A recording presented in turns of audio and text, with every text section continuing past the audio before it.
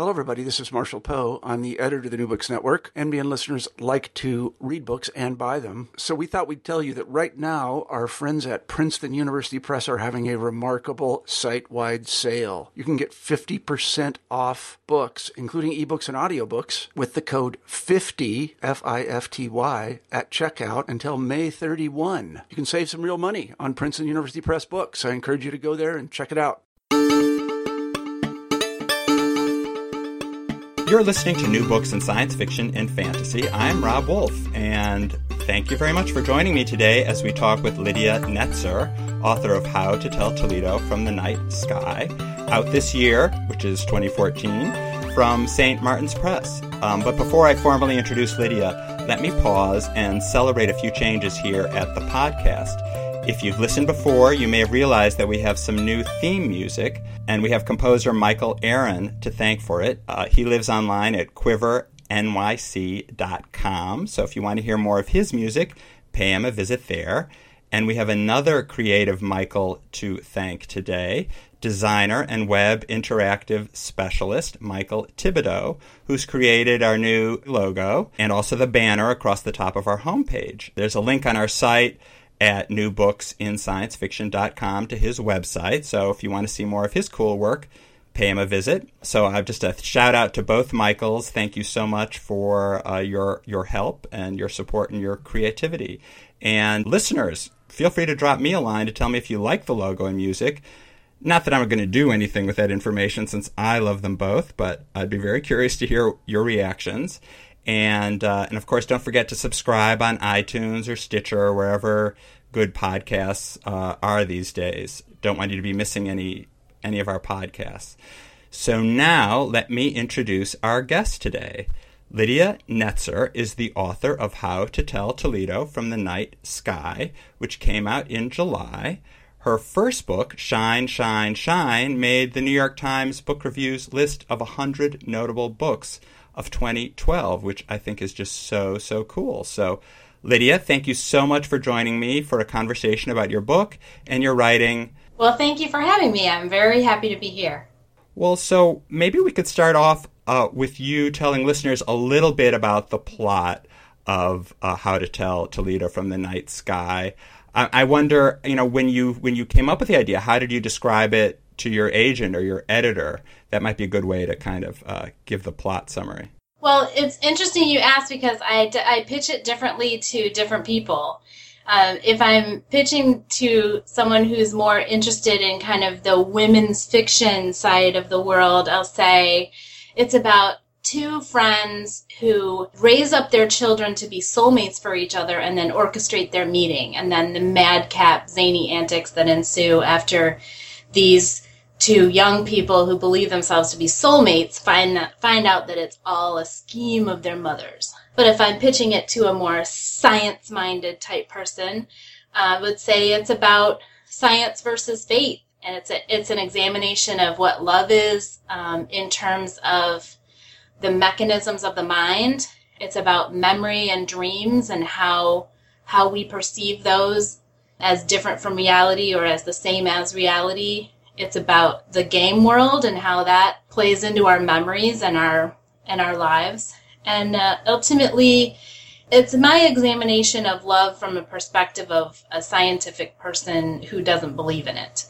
And it's set at the Toledo Institute of Astronomy, which is a world-renowned mecca of learning and culture right in Toledo, Ohio.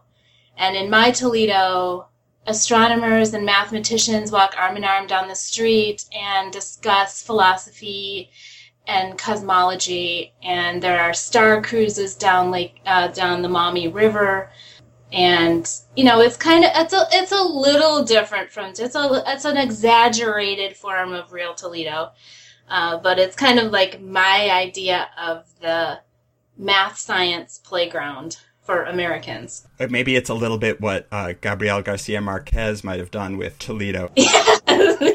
Yeah, well, if Toledo had entered his consciousness, like our Toledo, Ohio had entered his consciousness in any way, yeah, maybe he might have given it a similar treatment.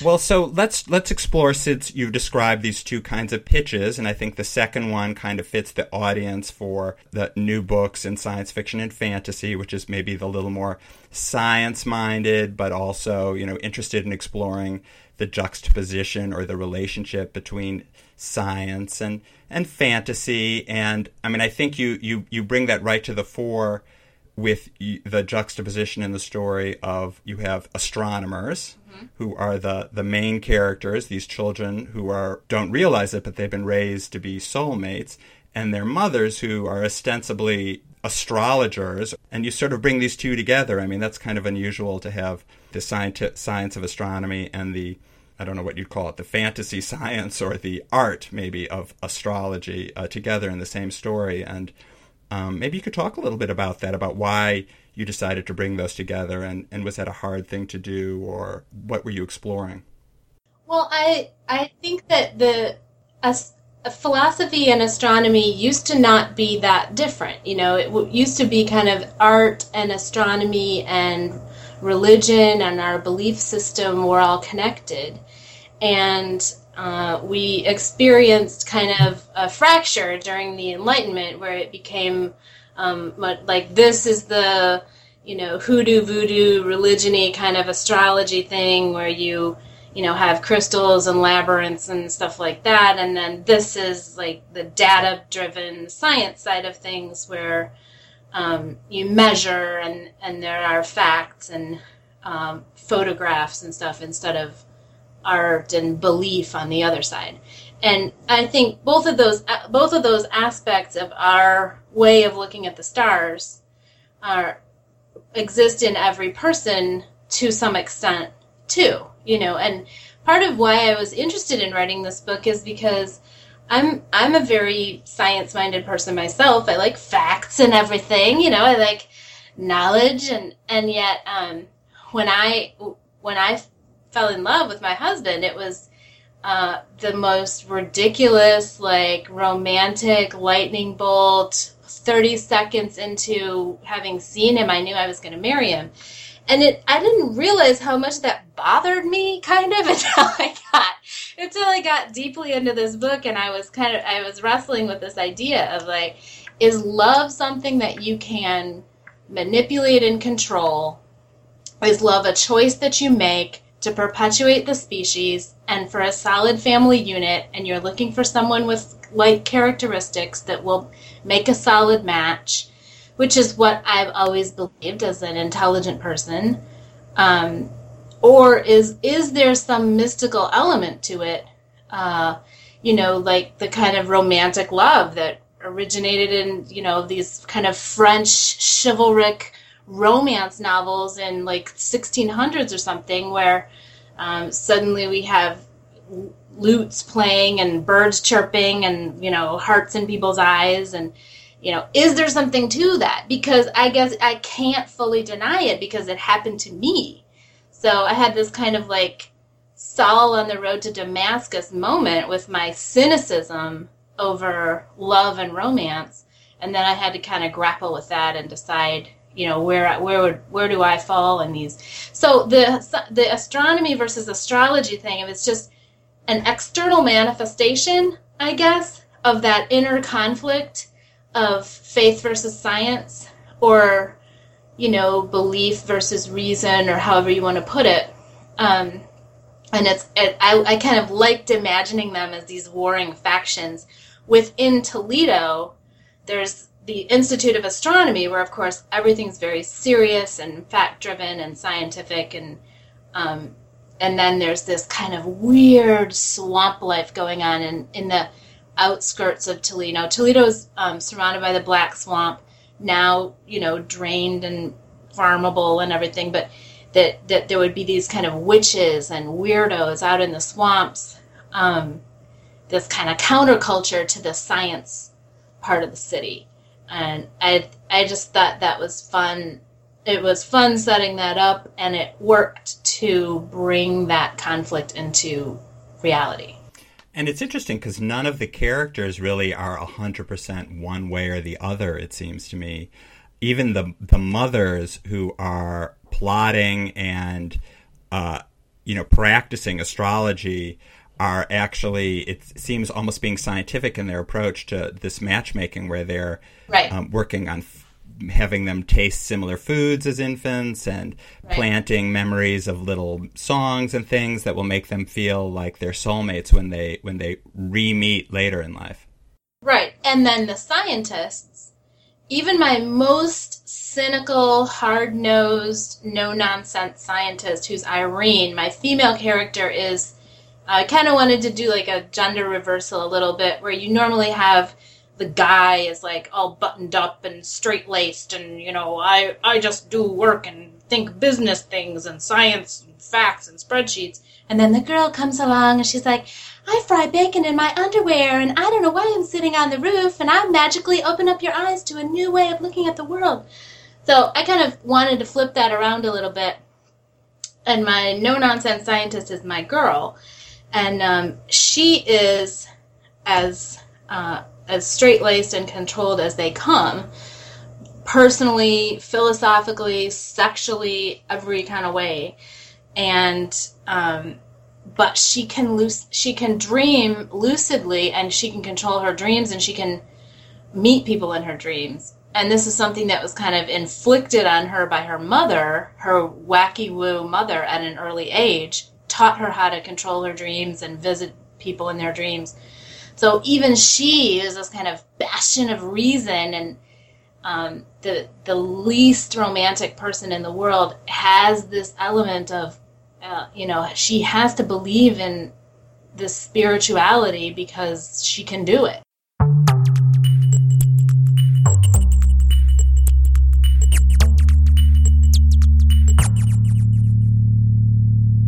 Well, let's talk about that lucid dreaming, actually. Sure. That's something I'm familiar with, the idea of having a lucid dream to mean you realize you're dreaming and you're able to kind of manipulate the scenario. Right. But you take it a step further where, as you say, she can actually meet people in her dreams, make a plan to say, well, when you fall asleep and I fall asleep. I mean, the mothers do that, and they meet in their dreams and they actually have conversations that are real conversations. So I just wonder where that idea came from, and do you have lucid dreams? Well, part of the reason that I wanted to play with both the dream world and the game world, because I was interested in how our brains record memories. So I was a gamer in the 90s. Like, I lost several magical years to playing MUDs and StarCraft and stuff like that. And I realize now, years later, that I remember visually, even text-based games that I played in the 90s, like I can remember the places I was and the things I saw and the objects I interacted with in a very visual way. And it's like much more clearly than I remember where I physically was in those years. Like, I was in graduate school. I don't really remember my office that well, but I do remember, like, the dwarf forest and stuff like that. And I also remember dreams very clearly. Some dreams. There are those dreams that stick out to you or you remember them, and your brain kind of privileges those visuals over real stuff that happened. It's always kind of bugged me that I can't remember with, like, blistering clarity everything I've ever experienced, because I feel like I was there, my brain took in that information, and I've read a lot about how you don't actually take in all the information you think you're taking in or whatever, but it still fascinates me that I remember games better than I remember real life sometimes, or dreams. And a lot of people say, well, everyone skips the dream sequences, or don't read the dream sequences, or if it was all a dream, that's just cheating. And I kind of feel like saying, if you're skipping the dream sequences so you can get to the real part of this book, do you realize the whole thing is a novel? Like, you're actually holding a piece of fiction in your hand, something that I made up in my head. So dreams, reality, game, it's all basically nonsense. That's very funny. That's a great point. And also, we spend a lot of our lives dreaming, so why is it any less real than, in terms of if every moment of our life has value, why don't the dreaming parts, have an equivalent value?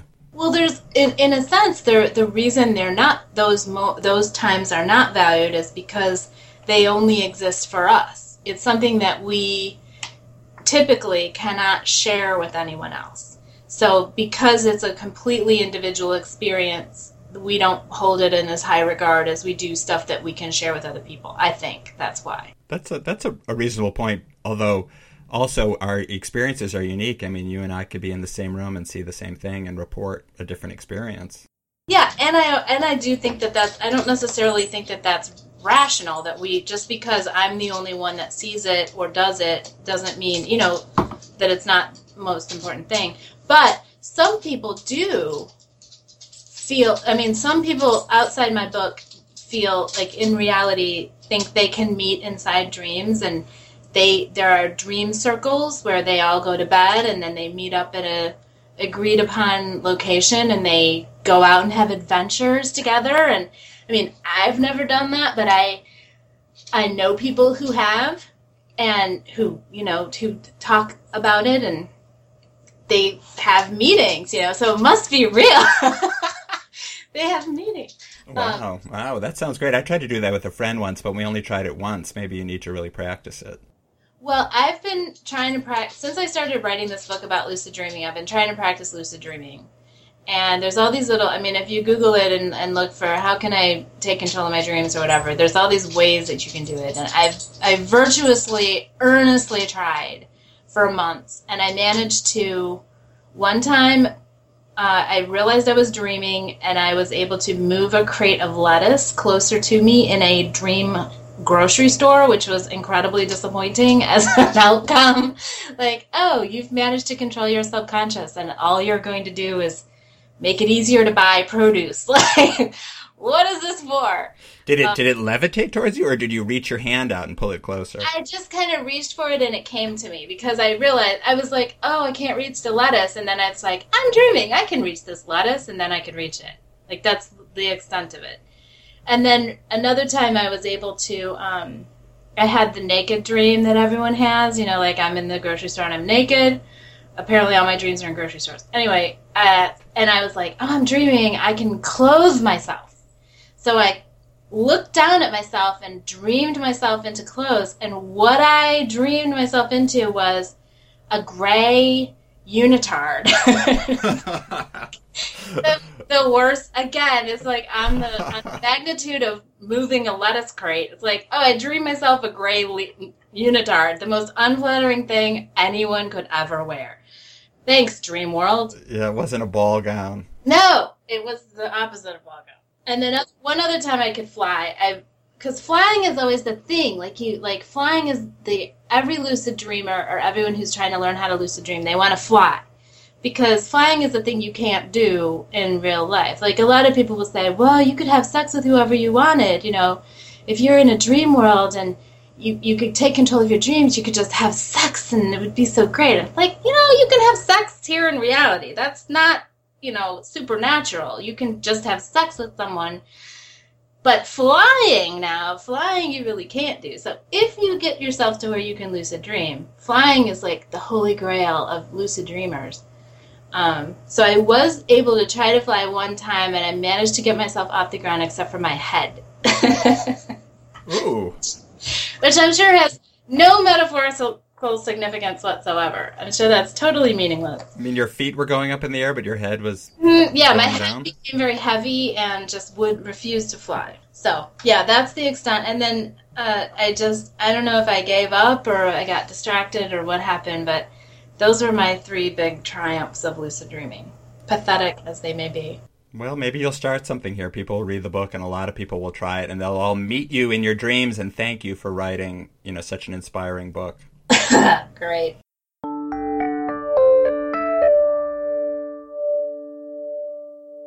So you said 2 things in your author's note that I thought were interesting, and one was that second novels are hard to do. And the other one was that you said you had whined about making revisions. Yeah. And I kind of thought maybe those two comments might actually go hand in hand. And I thought maybe, well, I was wondering if you wanted to elaborate on what you were feeling after your first book was received with such critical acclaim, and then you had to, or decided to sit down and write a second book, and how that impacted you. It's the second book is tough because, kind of if you think about yourself on a Cartesian plane, and your first book is like a point, and maybe it's a big point, maybe it has a high impact, and it's a nice, firm, strong point on this graph. And your second book you have to move in a direction, So your second book is going to be a second point on the graph, and where you place that book determines everything about, it seems like when you're in the middle of it, it's just going to determine everything about your career for the rest of your life, Because the first book is a point, the second book is like a vector now, like now you're moving in a direction. And then your third book is either going to be on that same vector, or you're going to diverge from your brand or whatever. So the second book, I guess, felt very big for me because I was either going to do the same type of thing again, or I was going to do something wildly different. And either way, I felt just moving off of that one point for me felt very stressful and momentous, and I had a lot of pouting, and I don't know, it was tough. It's tough to figure out what to write, but this is when, I had to trust my agent, and I've had a lot of books that I want to write, and they're all kind of here in my mind, and some of them are written in various stages of, this book had been written twice when I decided to work on it as my second novel. I had already written it twice in different ways, and so it was kind of like my agent and I went into the storehouse of my, the storehouse / nut house of my mind, and looked around for like a good candidate for what should be next, and this was the one that we chose. You say you wrote it twice, so is this a third iteration then? You sat down and reshaped it? Yes. The first time I wrote it, it was kind of a crazy time in my life, and I wrote the entire thing without dialogue because it just looked odd to me on the page. So it was terrible, and I don't have that draft anymore. Thankfully, a very kind friend helped me to not share it with anyone else. That was 10 years ago that I wrote that one. And then the second time I wrote it as a screenplay, because I was kind of like, okay, I'm going to force myself to write dialogue. I got to get over this craziness where I can't look at dialogue on a page. So the second time it was a screenplay, and that is the draft. In that draft, that's the draft where Kate Oakenshield and Belian came in, and the narwhals in Lake Erie, and some of the kind of more fantastical elements of the Toledo Institute. And in that draft, both the mothers were alive. They survived the book. They were kind of friends, and they had adventures together, trying to trick the kids into loving each other. And it was very like romantic comedy-ish. So some of that is still there. There's some of the comedy, but I guess it's a little darker because Irene's mother was sort of a, the mother's separated, just for listeners who haven't read it, but there's twists and turns where people, the mother's relationship doesn't last. Right. And People die. It's just all different now. Yes. It's much darker. Yes. Definitely. Yeah, and it had to get darker because that's the only way I was going to feel like I was interested in it enough to, pour myself into it. But also it just reflected, when you write a book, it's like you want to when you write your first book, you can't have a sense of, well, I have other ideas, but I'm going to save them up for future books. To me, it's like every time you write a book, you go into your kitchen and you just get everything you made, every dish in the oven, everything in the refrigerator, bring it all out, put it on the table, because you might not get the chance to write another one, and you just want to say everything you can possibly say about whatever it is that you're giving to people. And holding back for me is a big mistake. So I definitely wanted, when I decided that this book, I wanted it to try to get published, and that it would be like, have my name on it and be my statement about whatever it's about, that I needed to go harder and darker. And, a lot of the stuff that I write is just kind of experimental. What if I wrote a screenplay? What if I wrote this without dialogue? What if there were narwhals in Lake Erie? But when you turn to it and look at it like, okay, this is going to be a book on the shelf, this is going to be next to, Henry James, or this is going to be next to Nabokov or whatever, then you have to start thinking, okay, like, I got to be rigorous and really make this work. Well, and let me I want to ask you about that, the dialogue, the aversion to dialogue. It was a visual. You looked at the page and you said, oh, this looks weird, these quotation marks, and it messes up the page. Yes. And when I say I was in a crazy time, it was like, I think now looking back, there were a lot of things that were kind of out of control with my life. And so this was something that I could just absolutely maniacally control. So it was like, all of the paragraphs must look the same, and they must be rectangles of this size, and if there are any extra words falling down on this side, I have to take one out over here, and if I add a sentence, I have to just subtract a sentence, and nothing can bleed onto the next page. And it was, like writing a book like that was just, to me, it was so satisfying. It was so satisfying. Wow. I can make this I can make these words look however I want. And dialogue just looked a mess. Yeah, so, it wasn't healthy. It wasn't good. It was not a good book, but it was it was like knitting in a way. Like knitting is like that, too, for me. Like, look at all the rows, and I can make them go in and out, and, Yeah, I can see that. I've always found knitting to be, I don't imagine how anyone does it, because you have to knit one, purl two, or whatever. And if you don't, I've seen people undo their scarves because they missed a stitch or something. So, right. Let me ask you about something else I saw in the I did read the whole book, actually, but I'm focusing on the author's note and then your bio at the end. But I thought they were interesting ways to talk about, the story. And you say that you're homeschooling your kids. Yeah. And so that kind of made me think of George and Irene's parents in the book, their mothers, who, the book is a lot. If it's at first and foremost a love story, it's secondarily a story, I think, about kids and their parents, in this case, their mothers. Right. And so it made me think that Bernice and Sally, exerted and kind of overdetermined Irene and George's lives. When you're homeschooling, obviously you're striving to strike a healthy balance between, really healthy nurturing and the risk of maybe being over determining your kid's future. So I just wondered if writing this book help you find the personal right balance in your relationship with your kids as you're homeschooling them. Well, I think homeschooling can be different things. Some people homeschool to make the world smaller and easier for their kids. Like they're trying to shut out the influences of, bad teenagers or bad philosophical influences or whatever. They're making the world smaller and safer for their kids. Some people homeschool to make the world bigger.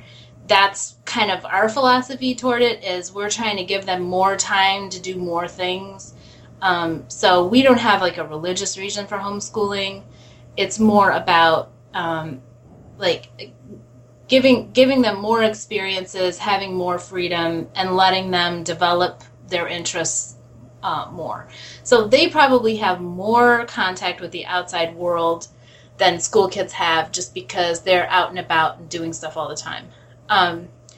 But I think for me, where I become controlling, and where I overlap with the mothers in this book, is the fear that your child, meeting the right person. In some ways it seems so trivial, like, oh, whatever, but meeting the right person and having that secure family life is so important.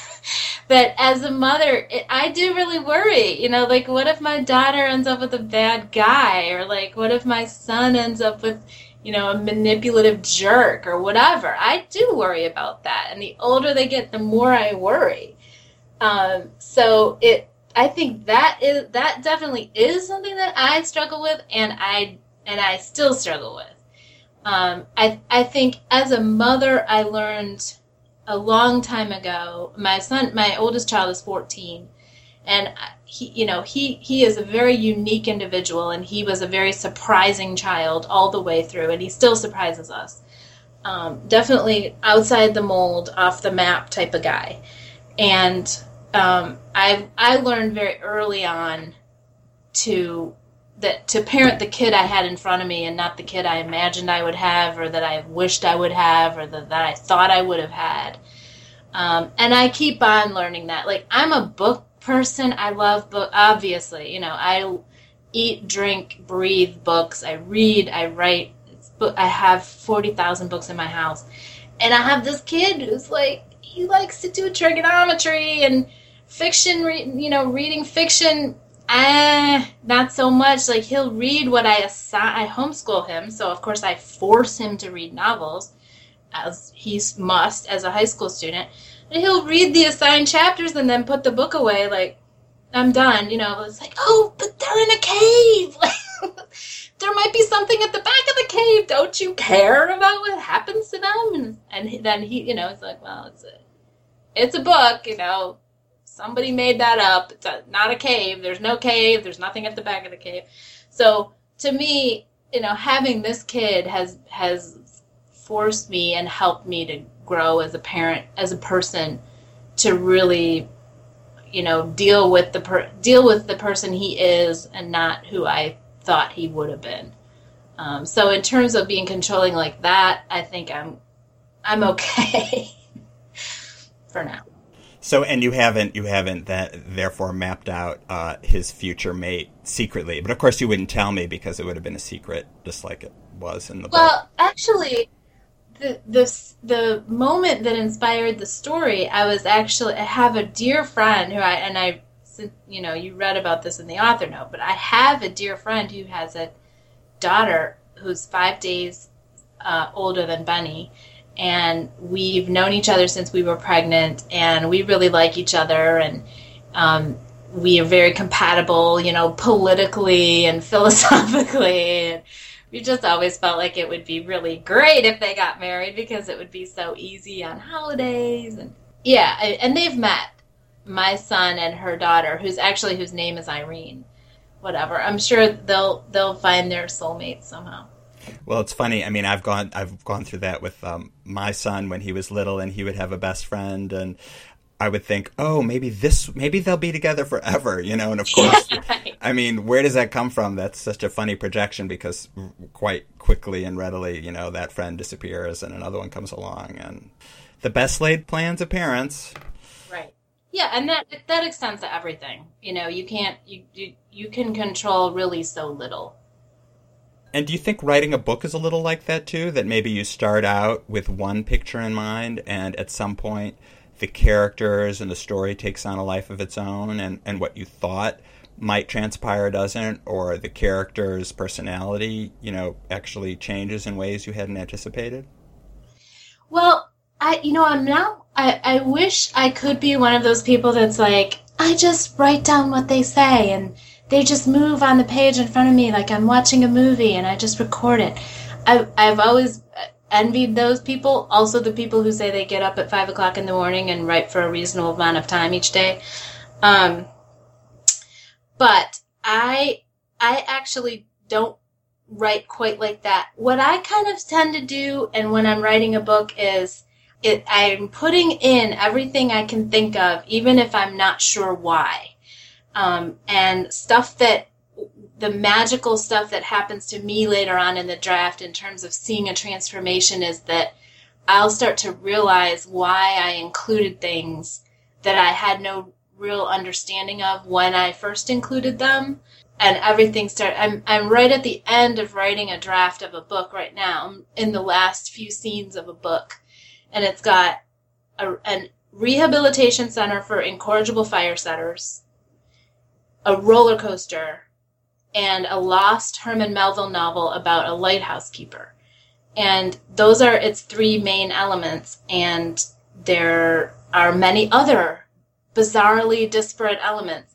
And it's kind of like my dear friend, writer Jocelyn Jackson says, when you're writing a novel, you're kind of like throwing balls up in the air, and then you have to throw them all up one more time, and then you have to catch them at the end. That's like the beginning, the middle, and the end. And I'm throwing balls up in the air without any understanding of how I'm going to catch them, what shape they really are, if they're balls. And then as you go through, everything kind of falls into place. Like in the Toledo novel, I didn't even put together. I knew that Irene had this nightmare house that she would keep on dreaming about, this dark house. And that it was the place of immolation for her, that she was terrified of this whistling absence at its core, and that she couldn't let herself get close to it. And yet, every time she turned a corner, she would be back at the center of the house with this chasm of awfulness. And I didn't realize until pretty far along into the book that she was also, engaged in trying to create these black holes in a particle collider, and that the black hole was kind of like that hole in the middle of Dark House. That didn't occur to me until later. It always seems so dumb, like really there was a black hole that sucked everything into it, and you didn't connect to the fact that it was like the other black hole that sucks everything into it. But it genuinely doesn't. You put these elements in, and then it's coming from some subconscious level of your mind. And you just kind of have to trust that it all makes sense. Well, yeah, I guess that's it takes me back to when I was a kid, and you're in English class. Maybe your son feels that way too, where the teacher is talking about the symbols, and you're thinking, oh yeah, the writer wasn't thinking that. He was just telling a story. Right. Yeah, and a lot of the things that... there are things that I didn't understand about my first novel. There's one thing in particular about my first novel that I didn't understand until I was sitting in a room with a book club a year after it was released. Somebody asked me, why did this character do this? And I opened my mouth and answered it, and I never had realized it until that moment. Nor did I realize that I didn't understand it. It was just like, oh, yeah, of course. Wow. I've never thought about it before. Well, that almost speaks to, this idea that dreams don't matter, because that experience you described almost has like a dreamlike quality to it, where your mind was working at a different level, and then an answer comes out. That's almost like, the lettuce moving towards you in the produce. Right. Dreaming is so cool. I've always been very interested in, as a writer and also just as a human being, in the places where our human experience is undefined by science. So, like crying, laughter, dreaming, these are things that we can't really explain scientifically why we do these things or why we stop doing them. And the boundary between life and death and the boundary between sleeping and waking is one of those kind of, to me, magical, mysterious areas where science and medicine kind of falls apart. They don't exactly know what happens when you fall asleep. There is a boundary that's crossed, but where it exactly is, how you get across it, it's not totally clear. And then arguably the most important thing that we ever do, that we all do, that we have waiting for us at the end of our lives, we don't really understand death, what happens in that moment. And of course, this uncertainty is the foundation of religions and philosophies and, wars and all kinds of things that, our fear of death, our misunderstanding of death. And so the kind of concept that if sleeping is like dying, because to me those transitions are, kind of overlap. The falling asleep and going into that dream state, and then dying and going into the afterlife, that maybe those are analogous as well. I think in Judaism, I've heard it said that there's a belief that sleep is 1/60th of death. You're getting a little taste of death every time you fall asleep. And it was in Moby Dick, too, which is, that just confirms it. Like, if you can get Judaism and Moby Dick, then you've got doctrine right there. Absolutely. And is it in the lost Herman Melville novel, too, in your next book? No. I have to write that one before I can tell you what's in it. Right. Oh, my gosh. What a task. You have to write it, and then you can refer to it authentically, even if you don't ever even quote it. That's right.